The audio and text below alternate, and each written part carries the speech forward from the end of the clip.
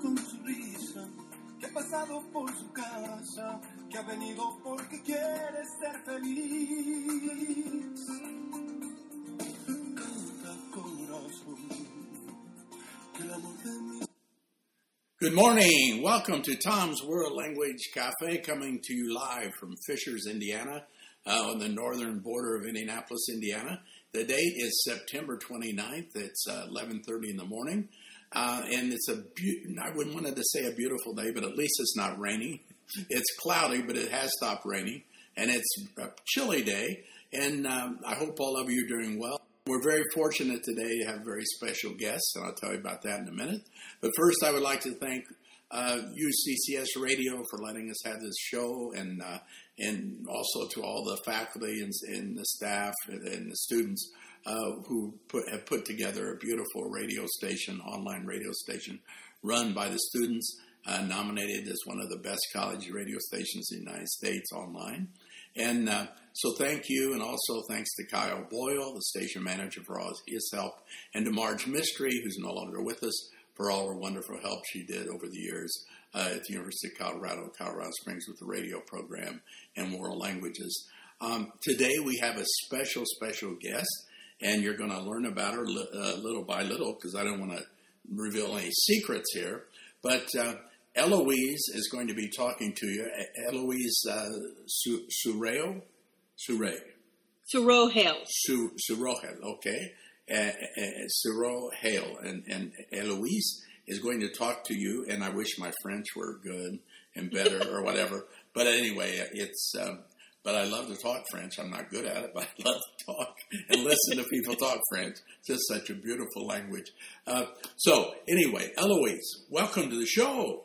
Hi, good morning. How you doing? I'm doing good. I went one more day, and we have a weekend, right? One more day. And we get to the weekend. Yes. So, Eloise, can you tell the listeners a little bit about yourself, your life, maybe, and where you were born, etc., and where you received most of your education, and also some of your travels, where you've been, because I know you've been to a lot of interesting places. So it's your turn. Okay. Well, hi, my name is Eloise Surohel. I am French originally. I was born and raised in France, on the west side of France. I came to this country when I was 21 years old. So I've been here for a minute. What to tell you? Yes, I came here because I was an English major, so I came here to study English. I did my undergrad study at University of Poitiers. I was studying English and linguistics and Spanish. And I did an undergrad there. I did a master's degree there in English, linguistics and literature. And I came to this country and I did a second master's because I thought it would be fun. So I came as an exchange student in Memphis, Tennessee, which was interesting. When you have learned the Queen's English, you arrive in Memphis, Tennessee. So that was a little bit of a challenge. And I did a master's degree there in French linguistics and Spanish. And then I went on to do a PhD at Washington University in St. Louis. And I studied 19th century French studies, some linguistics. I continued with Spanish. And I have been a professor of French, associate professor of French at Butler University for going on 12 years now. I'm also the director of international studies. And as far as my travels, I have been pretty much all over Europe. So that's the fun part. Definitely France, Spain, England, Scotland, Switzerland, a little bit of Italy. I've been to Morocco, I have been to Tunisia, and I have not been to Latin America yet, but this is a place where I would really like to go. I speak 5 languages, which is kind of what I like to do in my free time. So yeah, that's about me. Okay, thank you so much. That was a lot of information and wonderful information. Thank you so much. Welcome. I'm astounded. I had no idea that you spoke 5 languages. I figured maybe 3. Not fluently. I'm fluent in 3, and I'm kind of conversational in 2 others. Well, you're pretty good, and I know you're pretty good in Spanish, actually. Very good. I want to back up for a second. Two items. I had no idea that you had been in Memphis. Yes. Back in, I don't know what year it was, maybe 2003.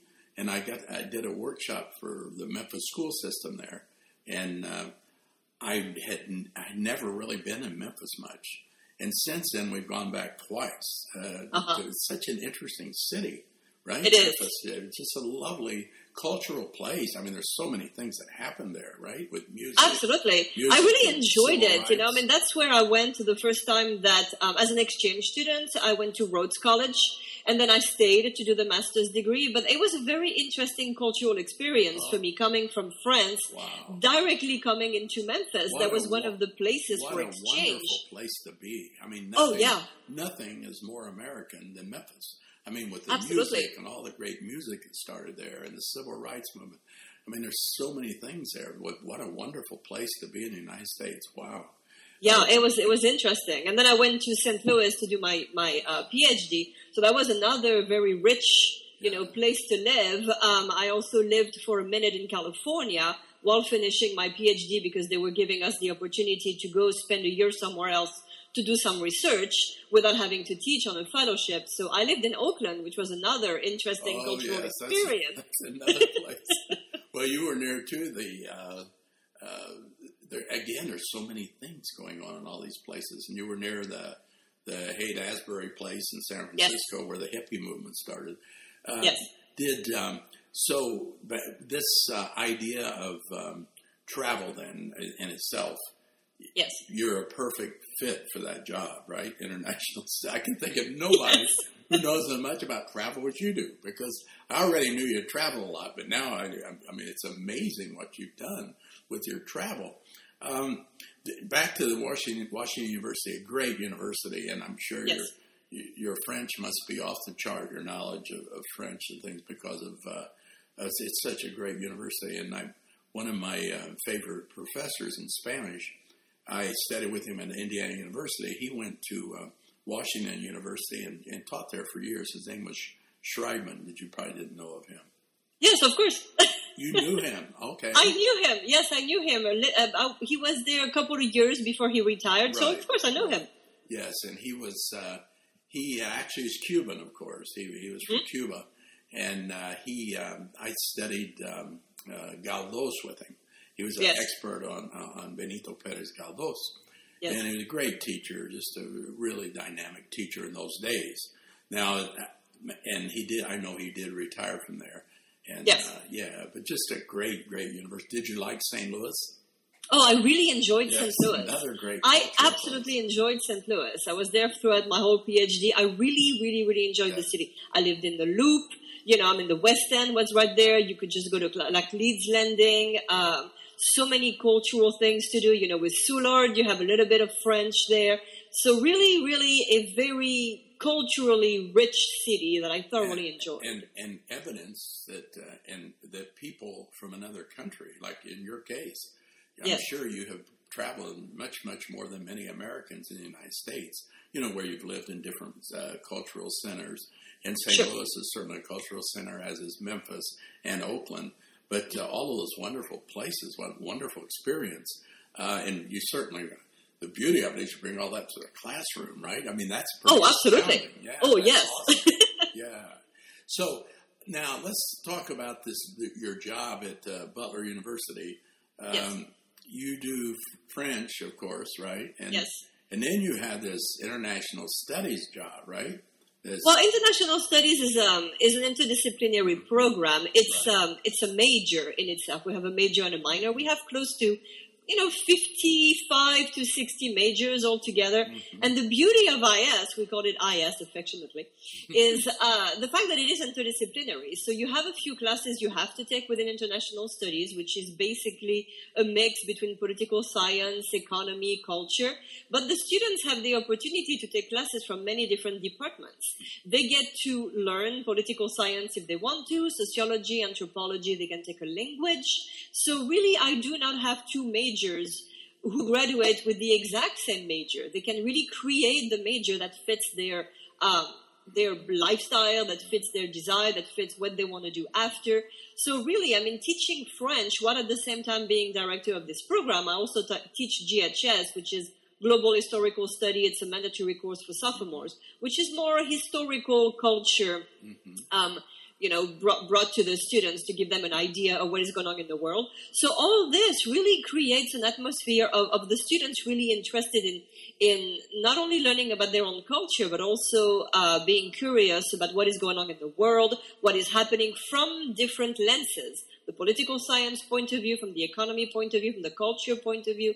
So yes, it is a fun job I have. I'm enjoying it. Boy, that's just wonderful that you're able to do that and bring all of your background to that job. I mean, sure, it's a perfect fit for you, right? I mean, it really is. Oh yeah, it is absolutely. And I publish in 19th century French studies, but I'm also publishing in other things nowadays. I mean, I'm actually going to be part of a volume that is going to come up in 2017, which is working on sins and transgressions in the English-speaking world. So you can really, do a lot of things and get your interest spread out a little. So I'm enjoying it. What is that about sins and transgressions in the English? It's a volume that I've been invited to participate in, and I'm still waiting a little bit on details. I just sent an abstract, but this is, that's wonderful. Yeah, I mean, it is interesting because it goes through various centuries and how the concept of sin and concept of transgression have actually evolved throughout the centuries. So it is going to be a very interesting collaboration that is going to take place. That's wonderful. Now, why do you teach French and why the international studies? What motivates you to do this and to help people? I mean, obviously, you certainly want to help people, but sure. What beyond that? What motivates you to do that? Well, I think this is good for students. I mean, people pretty much of all age to have an idea about other cultures and other languages. And that's one of the reasons that I teach French and that I decided to do a PhD in French, which is my language, granted, my first language. But it is also something that I had to learn how really the language functions in order to show it to other people and teach it to other people. I feel that, my students and me at the same time, you learn a lot about yourself, a lot about your own culture when you teach another language. So the students, I teach a linguistics course, teaching them, how the language works, how when you translate word to word, why it does not work. It doesn't function. So the students, learn how the language functions, how the French language functions. They learn the French culture at the same time, and they can look back at their own self. They can look back at the way their language functions. They can look back at their own culture and compare and contrast, and not anymore just accept what is going on in America or accept what is going on in their language, but reflect back and choose. Have the ability to choose, this is what I want to do, this is what I do not want to do. But at least I have an opening now. I understand another culture, and I am able to reflect on the things that I do and capable of realizing whether it is good or not good. It is a way to have a choice. Now, if you were teaching, let's say you were teaching French class, and I want to comment before I move on about how beautiful your English is. Thank you. Your English is outstanding. I mean, it just is beautiful. I mean, it's incredibly good. And so you studied English, right? Yes. You studied, but you also picked it up a lot here in the U.S., right? Living here? Absolutely. Coming to Memphis, it basically roughly took me 6 months to be able to be part of a conversation. I knew British English. In the French system, we never really had a chance to speak much in the classroom, even though English was what I was doing pretty much 24/7. I could read, but speak was not so much focused on. So when I arrived in Memphis and I was an exchange student, I was surrounded by people who spoke English 24/7. So it gave me the possibility to really work on my pronunciation, and I've been working on it ever since. I still have, holes in my knowledge of the English language, and sometimes I make mistakes, and when I'm tired, the English goes out the window. But, it is a fun language, and I thoroughly enjoyed studying it. You do a beautiful job speaking English. Magnificent. Thank you. Magnificent. Now, so that today that we have this culture, we talk about culture, we have the presidential election going on. Yes. And we talk about culture in the U.S., the United States, for example. Yes. Our country is kind of... we're just kind of moving to a point where maybe we're making decisions, right, whether we want to be more global or we want to be more nationalistic and, kind of shut the doors a little bit to things. Is that a challenge? Do you find that a challenge, teaching languages as well? I do. I mean, with the student attitudes, let's say, that they come to class and they have this preconception, right? Maybe, or this is how it is, and kind of not flexible sometimes.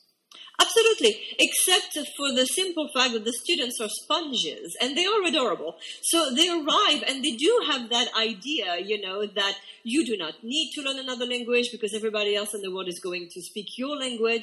Well, the beauty of Butler University is that you have a language requirement, at least in the College of Liberal Arts and Sciences. So they are forced, no matter what, to take at least 2 semesters of a language at the 200 level or above, so they are going to be exposed. Now, a lot of them come from high school having had a language experience already, so they're willing to continue. But for those who have that idea that, a language is not important, there is no reason for me to learn another language, the minute that you start titillating them a little bit with the idea of travel, with the idea of opening your mind, with the idea that look at the way those people here do things, and look at the way, look how cool it is what they do for this festival or for that festival. Look how interesting it is, the way they eat, what they eat, the tradition, all this. Then they start realizing, ooh, this is so cool. I want to know more. I want to learn more. And they come to the language classes already feeling excited. And one of the things that you just brought up for the language teachers listening, and I'm so glad you brought some of those topics up there, is this idea of culture. How the people live, and some of the other important things, the monuments, the famous writers, etc. How important do you think that is in teaching world languages? The culture? Yes. It's vital. It's something that the students are extremely interested in. They actually learn the language through culture. This is the way that now we have had to change our way of teaching. I mean, I used to teach French through the grammar, but now you kind of have to go the other way and teach them as much culture in order to get them to the language. So this is something that, first of all, they're very interested in. They want to know. They want to get a sample of a French crepe. They want to know what we do for Christmas. This is what I get in my classroom. I mean, the classrooms are not exactly very big, and the students and I, we have a wonderful relationship. So they are not afraid to just tell me, hey, Eloise, how do you do Christmas? What's going on? This is a festival in France. I heard about it. Can you tell me more about it? And they're so excited to hear about how the French do things. And again, this probably would, if we talk about the role of the college language professor in today's society, world languages, for the listeners especially, this idea of the importance of culture, that that's what the kids like. That's what they want to do. They want to know all these things, and they want to learn a little grammar, but they really want to learn about the customs, how people live, and travel, as you said, and learn Absolutely. all about. I hope that the high school teachers listening as well, that you're able to teach a lot of culture as well. At that particular level of language instruction, I know sometimes the teachers you get bogged down and to AP ideas. The AP, Eloise, you know about that, right? The AP, of course. And sometimes you get so involved with that, and so you're kind of controlled by this idea. You have to cover all the grammar. And it becomes a grammar-heavy situation where I think sometimes we really ignore the culture at the expense of some of these other items. But I feel also that the linguistics, having the linguistic part, I'm so very fortunate to have studied linguistics, because linguistics and understanding how the language functions, semantics, phonetics, phonology, enunciation, all of these little pieces of the big thing that we call the study of linguistics, study of language, is helping me bridge that gap with the student and bring the culture. So to give you a very, simple example that I give to all my classes, I pick 3 languages and I give them the exact same sentence in 3 languages and have a look at how those sentences and the way they are structured actually help with the culture. So I give them French, English, and Hindi. And it's very simple. It's I am hungry. I am hungry in English is with the verb to be. It's a state. I am hungry, and you are the one doing the action with the verb to be. You are hungry. It's a state. In French, it's j'ai faim. Same thing. You still have the first person singular doing the action, but then now you have the verb to have. It's a possession. It's something that is not ingrained in you like in English. I am hungry. Now it's I have hunger. And then when you go to the other side and you look at it from the Hindi perspective, it's me bhuk rahi hu. Me bhuk rahi hu is hunger is upon me. Now you are a passive person to that state of hungerness that is pretty much falling onto you. So 3 little examples of a sentence that is so very simple gives them an idea of how people perceive things and how culture is brought into the classroom. Yes, beautiful examples, wonderful. Now, what about the speaking today? And I wanted to bring something up about comparisons, and you remember the 5 C's of language learning, right? Yes. That's one of them, comparisons. And I wish that the books would do more with that today, in this day and age, because sometimes they get top-heavy, though, with, let's say, French or Spanish, and which is fine, but I don't know if they create enough comparison in the book itself, right, to help the students, to master some of that. But what the speaking aspect of world languages today, do you see it being a lot better today than it was, say, 10 years ago, 5 years ago? And if so, why? Well, it kind of depends on the student, but I know the students in general, if I were to take the student body in general, this is what they want. They don't want to be able to read it as much as, you would think. They're not interested necessarily in reading a book. They just want to be in the communication process. So this is what I see a lot from the students who are coming from high school into the college experience, and they arrive and they speak fairly well. I mean, they're totally capable of holding a conversation in French. It's not perfect, obviously. There are mistakes here and there, but they are pretty capable of really making themselves understood, whereas they have not had that much practice in writing, and they make many more mistakes writing than they do speaking. So I know this is something that clearly, at least in Indiana or around here, this is what the high schools are focusing on. And this is something that has been strong in the students because it seems that this is what they want. They want to go travel. They want to go visit other places. They want to go meet other people. So the speech is something that has been very focused on. Yeah, I think ACFL, over the years, ACFL has helped a lot with that, with the oral communication and the speaking aspect of language learning. Now, what about this world languages today? Why is it important for anybody, really? It could be a young person. It could be a child. It could be somebody in elementary school, middle school, high school, college, adults. Why is it important for all those people to learn a language and a culture? I hate to just say language. It should be language, culture, because they're kind of one thing.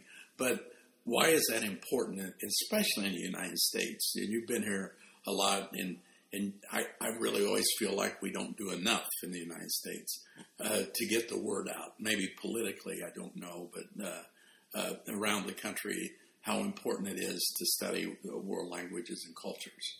So, yes. Well, there's my answer is going to be in 3 points. First of all, the personal. Second of all, the relationship between people. And third of all, the outside world. So first of all, it is good for you to learn a language because it is going to make you a more open, a better rounded person. You're going to be, a student of the liberal arts. And you're going to learn about yourself. You're going to learn about your own culture by learning about another culture. So it makes you a better person. It makes you a more rounded person, a more open person, somebody who is more capable of understanding the other, which is leading me to my second point. where you are going to be, this is a melting pot. America has always been a melting pot. This has always been a country where you have people coming from all over. So you are going to be more able to communicate and to relate to all these people that are coming here that are, that are part of the U.S. They're American citizens. They've been here for forever, but they do have a different culture. So being more open and more capable of understanding them is creating a society that is a little bit more peaceful. There's going to be less conflict. You're not going to have, battles, for lack of a better word, between different groups. Misunderstandings, right? Misunderstanding, absolutely, which are going to lead to, if not war, at least, some difficulty among communities.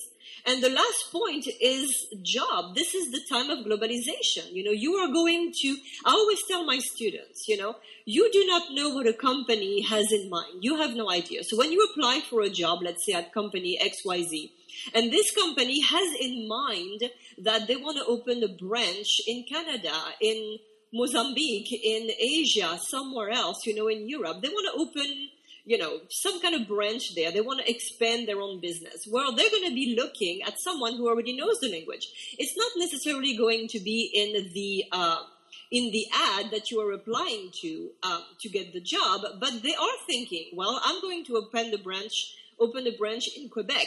So let's have a look at somebody who speaks French. So you have an edge. You will be able to get the job better if that company is open to other things. I have a student, true story, who graduated a couple of years ago. She is now in Seattle, and she is working for Amazon France. She is working for the French branch of Amazon in Seattle. Why? Because she was a French major. And that allowed her to get a better job and to be more competitive compared to other candidates because she knew the French language. That's how she got the job. Now, if we were telling the listeners a little bit about where could you get a job if you knew another language, there are a lot of places. As you mentioned, Amazon. I suppose Apple probably has something. Apple, Microsoft. I think pretty much the list is endless. Every company, worth their salt nowadays will have branches everywhere. Walmart. What's the State Department, of course, the FBI, the government, CIA, all the embassies, the UN. You can really go into some things like this, but you can also go abroad. You can do the opposite. I'm glad you brought that up because sometimes I think we, in language classes world languages, we sometimes forget to emphasize that a lot. Where can you get a job? There's so many places, and which is a huge reason to be bilingual, right? As you said, absolutely, it's just a wonderful reason to be bilingual. Now, the this concept of studying abroad, for example, what about could we possibly do in the future? I'm just throwing this out. Could our government say down the road, instead of maybe they could cut back on bombs and money that's spent on bombs? Wonder what we could do if we had obligatory study in high school and college, where you had to study maybe 2 weeks in high school and 3 or 4 weeks in college abroad. Wouldn't that be wonderful? Everybody. And at the college level, at the high school level, I think the minimum should have to be a month. You would go with the professor, maybe. You would go. I don't know how exactly the high school calendar works, but maybe, right after the high school leaves, right before the summer, just go take a group and stay a month. A month is a minimum. At the college level, we go for a semester. But if you could require it for all students, and and maybe even if they don't take a language, that they could take one when they get there, a little introductory courses. But just to get them to another country and a culture, to see and to be friends with those people. And it would probably reduce the wars and everything else. It would be huge what we could do with maintaining peace in the world if we could get the students to go and maybe help out. We used to have, remember, the Peace Corps, which still exists, but maybe to have government service where instead of drafting people for the Army, that we could do something like that, where they actually have to go to a country and study for a while or live with a family. Well, one of my colleagues, I was having a discussion. It was maybe about a year ago or something with a colleague in another department. And we were talking, hypothetically, that what would be wonderful is if the high school students were required to study abroad a semester, if not a whole year, right after their high school diploma and right before they enter college. Meaning that, it's not doable, and I understand that, but it would be a wonderful idea if college required for the high school student to have been abroad for a year before they can even apply to college. That would be wonderful. The students would be more prepared, they would be more open, they would be more capable of really embracing what they're learning in college. Absolutely. If they had been exposed to this kind of wonderfulness. Yeah, wonderful ideas. And hopefully down the road we can see some of these things happen, where it actually takes place. That would be nice. Now, the role of technology in teaching today, it's changed everything. The technology has changed the way we teach, the way we live. Yes. But what do you think the biggest impact has been in world languages as far as the technology? Well, I feel that the students are more capable of accessing another language in a fun way. There is that beautiful program which is called Duolingo, and you can just play with it and learn another language and practice it and just have fun with something and learn at the same time. But it is fun.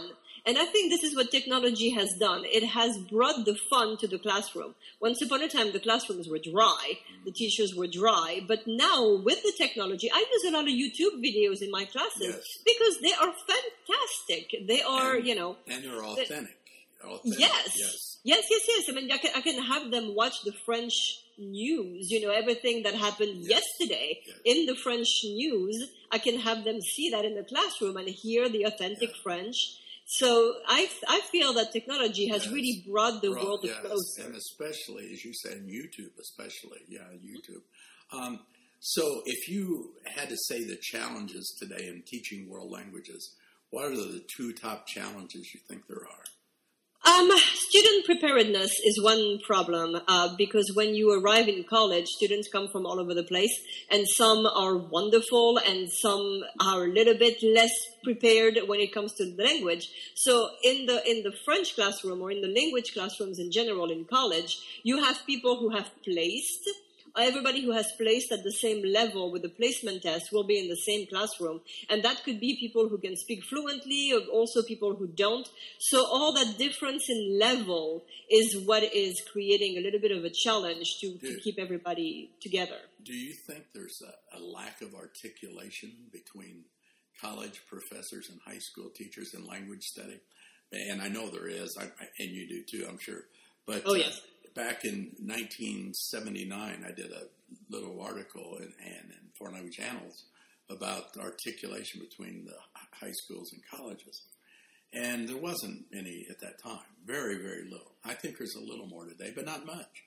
And I remember in the 80s and 90s, we were trying to develop visitations, where we would invite college people to come and visit high schools. In high schools, and the college people, the professor would invite us to go to the colleges.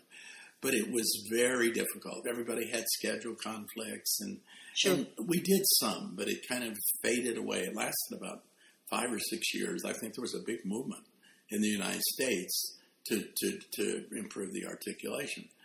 But now, I don't know. It seems to me like it's less. Am I right about that or not? Oh yes, there's absolutely no connection. I hardly know any, high school professor in town except a couple of people who happen to be my friends. They were friends of mine before I actually realized that they were high school teachers. So that's how the connection started. But I think that another problem is the way we approach things. I know at the college level, we're all required to have a PhD if we want to, get a tenure track job. So with the PhD, you have a certain knowledge, you have acquired a certain way of thinking because we do research. The high school teachers, I'm not sure exactly what diploma they're required to have, but this is not the same concept. This is not the same way of looking at the language. I know a couple of high school teachers who haven't gone to the country in years. I think that should be required for the college professors and for the high school professors to go to the language, just practice, Excellent point. And I second that, and I know have known over the years quite a few high school teachers who never travel much. And, yes, that's a problem. And it was sad in a way that they weren't able to travel. Now, but again, I always thought it would be nice to have articulation, right? Sure. To sit down, even at IFLTA, for example, at our own state conference. And we used to do that a little bit, and not as much as we wanted to. There was a lady named Sarah Sass. I don't know if you ever heard of Sarah. She was in Bloomington for a while, then she went to the University of Colorado and taught. And she was a Spanish professor, but she was really into the articulation piece, about language learning. I don't know how it could be improved, but there's probably ways to do it, but I'd be nice if it got picked up again as a major issue. And it might. I mean, there's people talking, around the country, we need to improve it a little bit, et cetera. What are your 3 favorite places to visit? Your 3 favorite cities? That's a tough question because you've been around the world a lot of times, traveling around. What are your 3 favorite places? I would say first and foremost Paris. Paris is the city of everything. I mean, every time I go home, and I go home about once a year, Paris is the city of everything. It is absolutely gorgeous. Mm-hmm. My second favorite city, I would have to say San Francisco. Mm-hmm. I really, really, really enjoy San Francisco. This is a place where I feel at home. And the third one, I probably would go with Glasgow. Glasgow it has its own charm, I mean, it's darker because it's Scotland and the weather is not always nice, but it is green and I don't know, it has an eerie feeling to it, which I thoroughly enjoyed. So that would be my 3 choices. Okay. And Paris is one of my favorite places. I've only been there twice, but I loved it when I was there. And just a beautiful, beautiful city, magnificent. And Madrid is one of my favorites. Madrid, which I find delightful with all the museums and the food in the neighborhoods, etc. Very pretty city, absolutely. Yeah, beautiful. Valencia in the south. I mean, all these Spanish cities are beautiful. Barcelona, it's beautiful. Barcelona.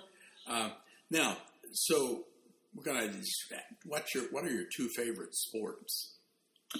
That's a tough one. I would have to say soccer. Okay. I really enjoy soccer. I'm not French for nothing. They always have a good team, right? They always, especially for the World Cup, they always do very well. What about the others? What's the other sport? I don't know. I mean, I would have to say probably gymnastics. I really enjoy watching gymnastics. I think that what they're doing with their body, the way they're twisting, it takes a mental as much as a physical effort to do this. So I would have to go with these 2. I think those 2 are so disciplined, aren't they? The gymnasts, they're very disciplined. I like that. What about your 2 favorite hobbies? I would have to go with 3, and that's what I do on my free time. First, the big one for me is reading. I mean, I read for my research, I read for my job, but I try to read anywhere between 3 and 5 novels outside of work, outside of everything per month, just to get my head out of, thinking of correcting or thinking of anything. So I just read novels, anything that comes out. Preferably, I really enjoy the Pulitzer Prizes, but really reading novels is what I enjoy. I'm also a dancer. I'm a ballroom dancer, so I do a lot of dancing. I did not know that. Yeah, I do Argentine tango. I do all the ballroom. I do West Coast swing. Tango. I bet you knew how to do the tango. Yes, I do salsa. So I thoroughly enjoy dancing. Do you take lessons here in the city too? Do you go to? Oh yeah, absolutely. I go. I don't know. I would say about 3, maybe 4 times a week, depending on my level of work. It's a nice way to get away from. Friend of mine does that from time to time. His name is Chuck Hodge. You probably don't know Chuck. I probably know him because the dance community is not this big. Yeah, he's quite good. He's very, very good. But as from what I think, he also does the tango, right? Which is hard to do. That's not an easy dance. It is not an easy dance, but it's a very disciplined. It's good for your body. It's good for your mind, And I swim. That's my last hobby, which I do once a week, which I thoroughly enjoy. You are busy. You are really busy. Oh, I like it. This is fun. I know. It's fun to be busy, right? I mean, what would we do if we weren't busy, right? I mean, we want to be busy. Okay, now what about your 2 favorite singers? I don't really have any particular singer in mind. I have types of music that I enjoy. I really enjoy anything that comes from Latin America. I'm a Latino music person. I really thoroughly, very much enjoy anything salsa, bachata, anything Latino like this. That's my kind of music. I like that a lot. Yeah. And I like classical. Yeah, the Cubans, of course, in Cuba, they're really into the salsa. And Celia Cruz was born in Cuba. Spent much of her life in Miami, but that's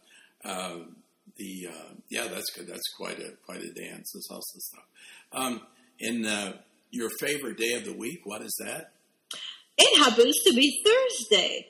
I really enjoy Thursdays because you're not at the weekend yet, but you have the anticipation that it is coming. You know, I really like Thursdays. It's a happy day. That's awesome. Yeah, that's a great. I never thought of that. But you do feel better on Thursday, right? You feel better. Tomorrow's Friday, right? Yes, that's it. Tomorrow is Friday. You know, you're not there at the weekend, but you can see it. You know, beautiful. It's right there at your fingertips. Awesome. That's great. Now, if you were talking about all-time favorite teachers, who was your all-time favorite teacher that inspired you the most? That you remember that person, who was that? There were two people. There were a couple. They were Mrs. and Mr. Comte, and they were in France. Mrs. Comte was the lady that I had when I first learned Spanish, which was the equivalent of your 8th grade. We always have to take a second language in 8th grade. So I picked Spanish. And this lady really taught the foundation of Spanish. The reason why I'm fluent in Spanish today is because she gave the students at the time the foundation of the language and the joy of the language. We listened to music, we were doing things with the language, and it was a pleasure. And the second person was her husband.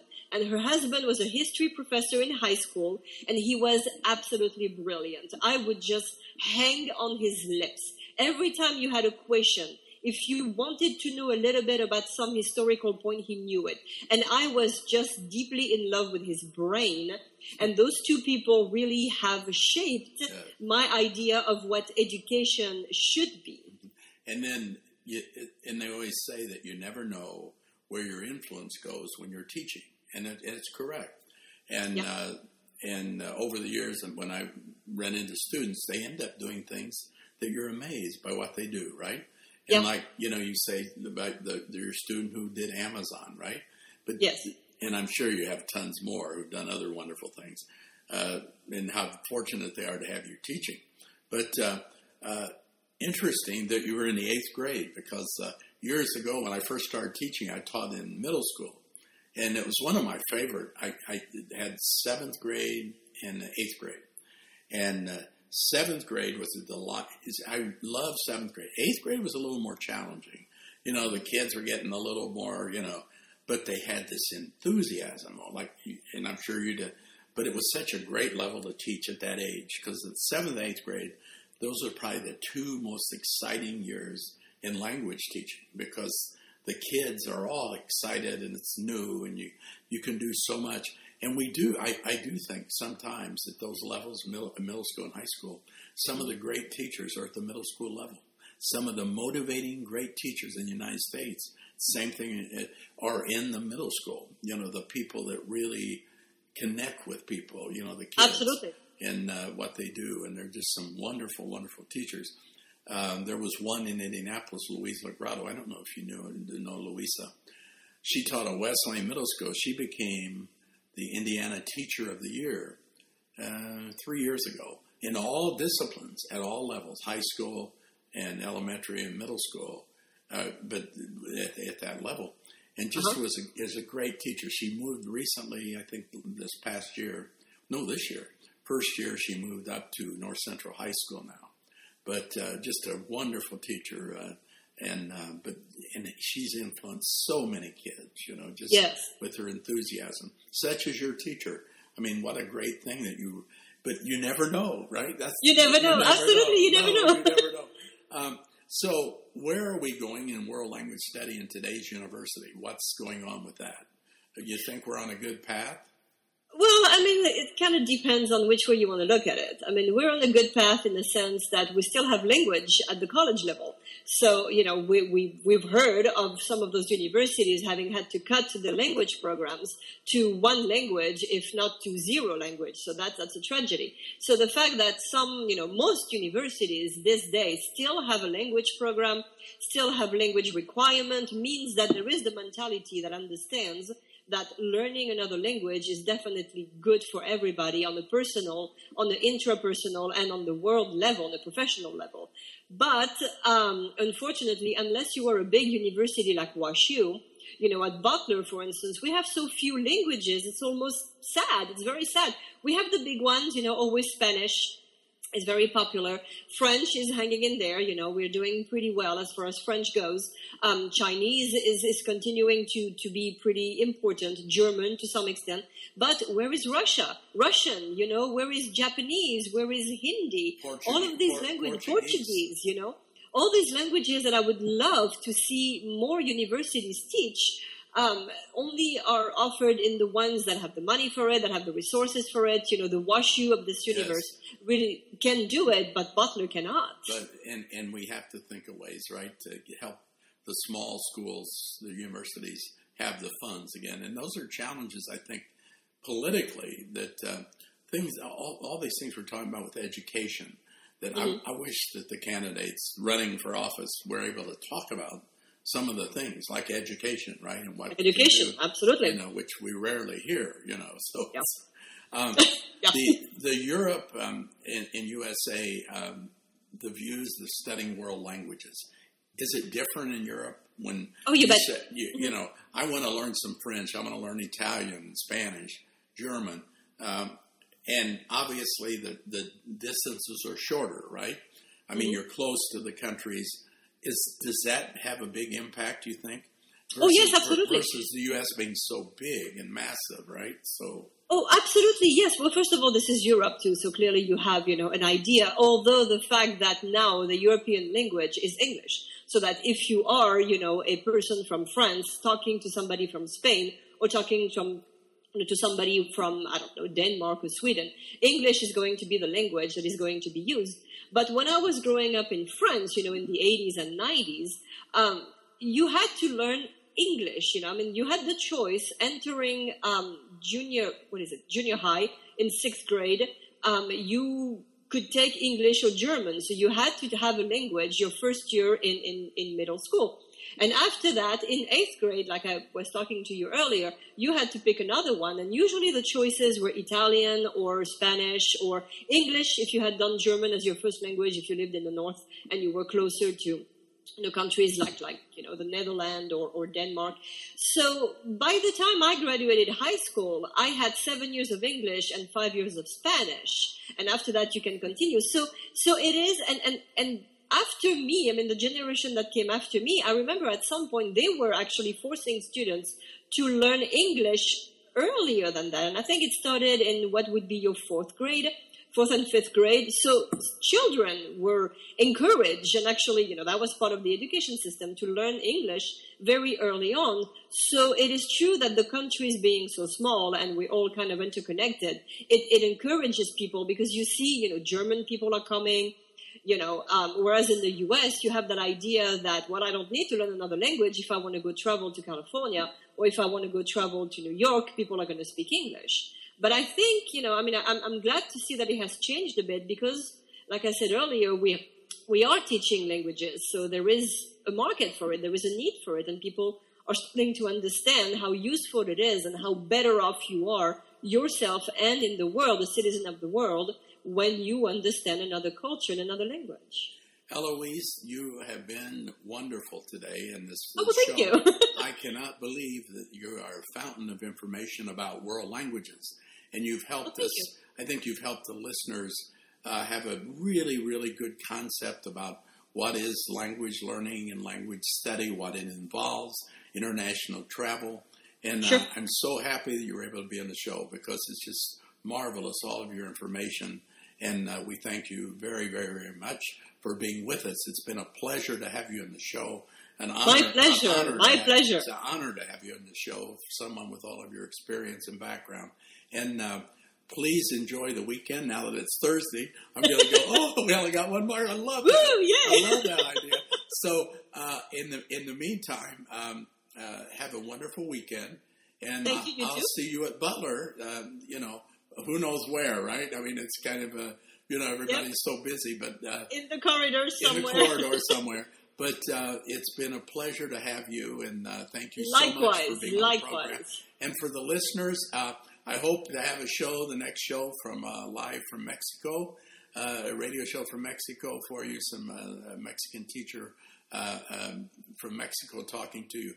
So, everybody, thank you. Have a wonderful weekend. Thanks to everybody at radiouccs.edu. And everybody have a great, great weekend. And thank you for joining the show and being with us. We'll look forward to seeing you, hearing you next time. Bye. Bye. Nos vemos, eh? Oh, one more thing, Eloise.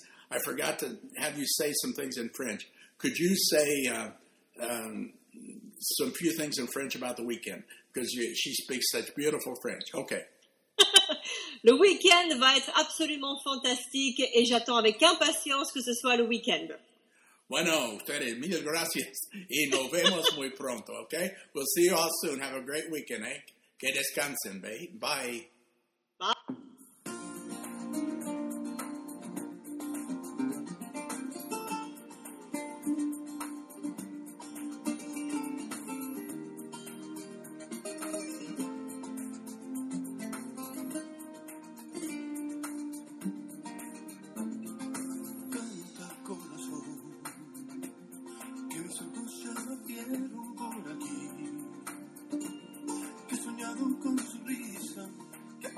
Por su casa, que ha venido porque quiere ser feliz.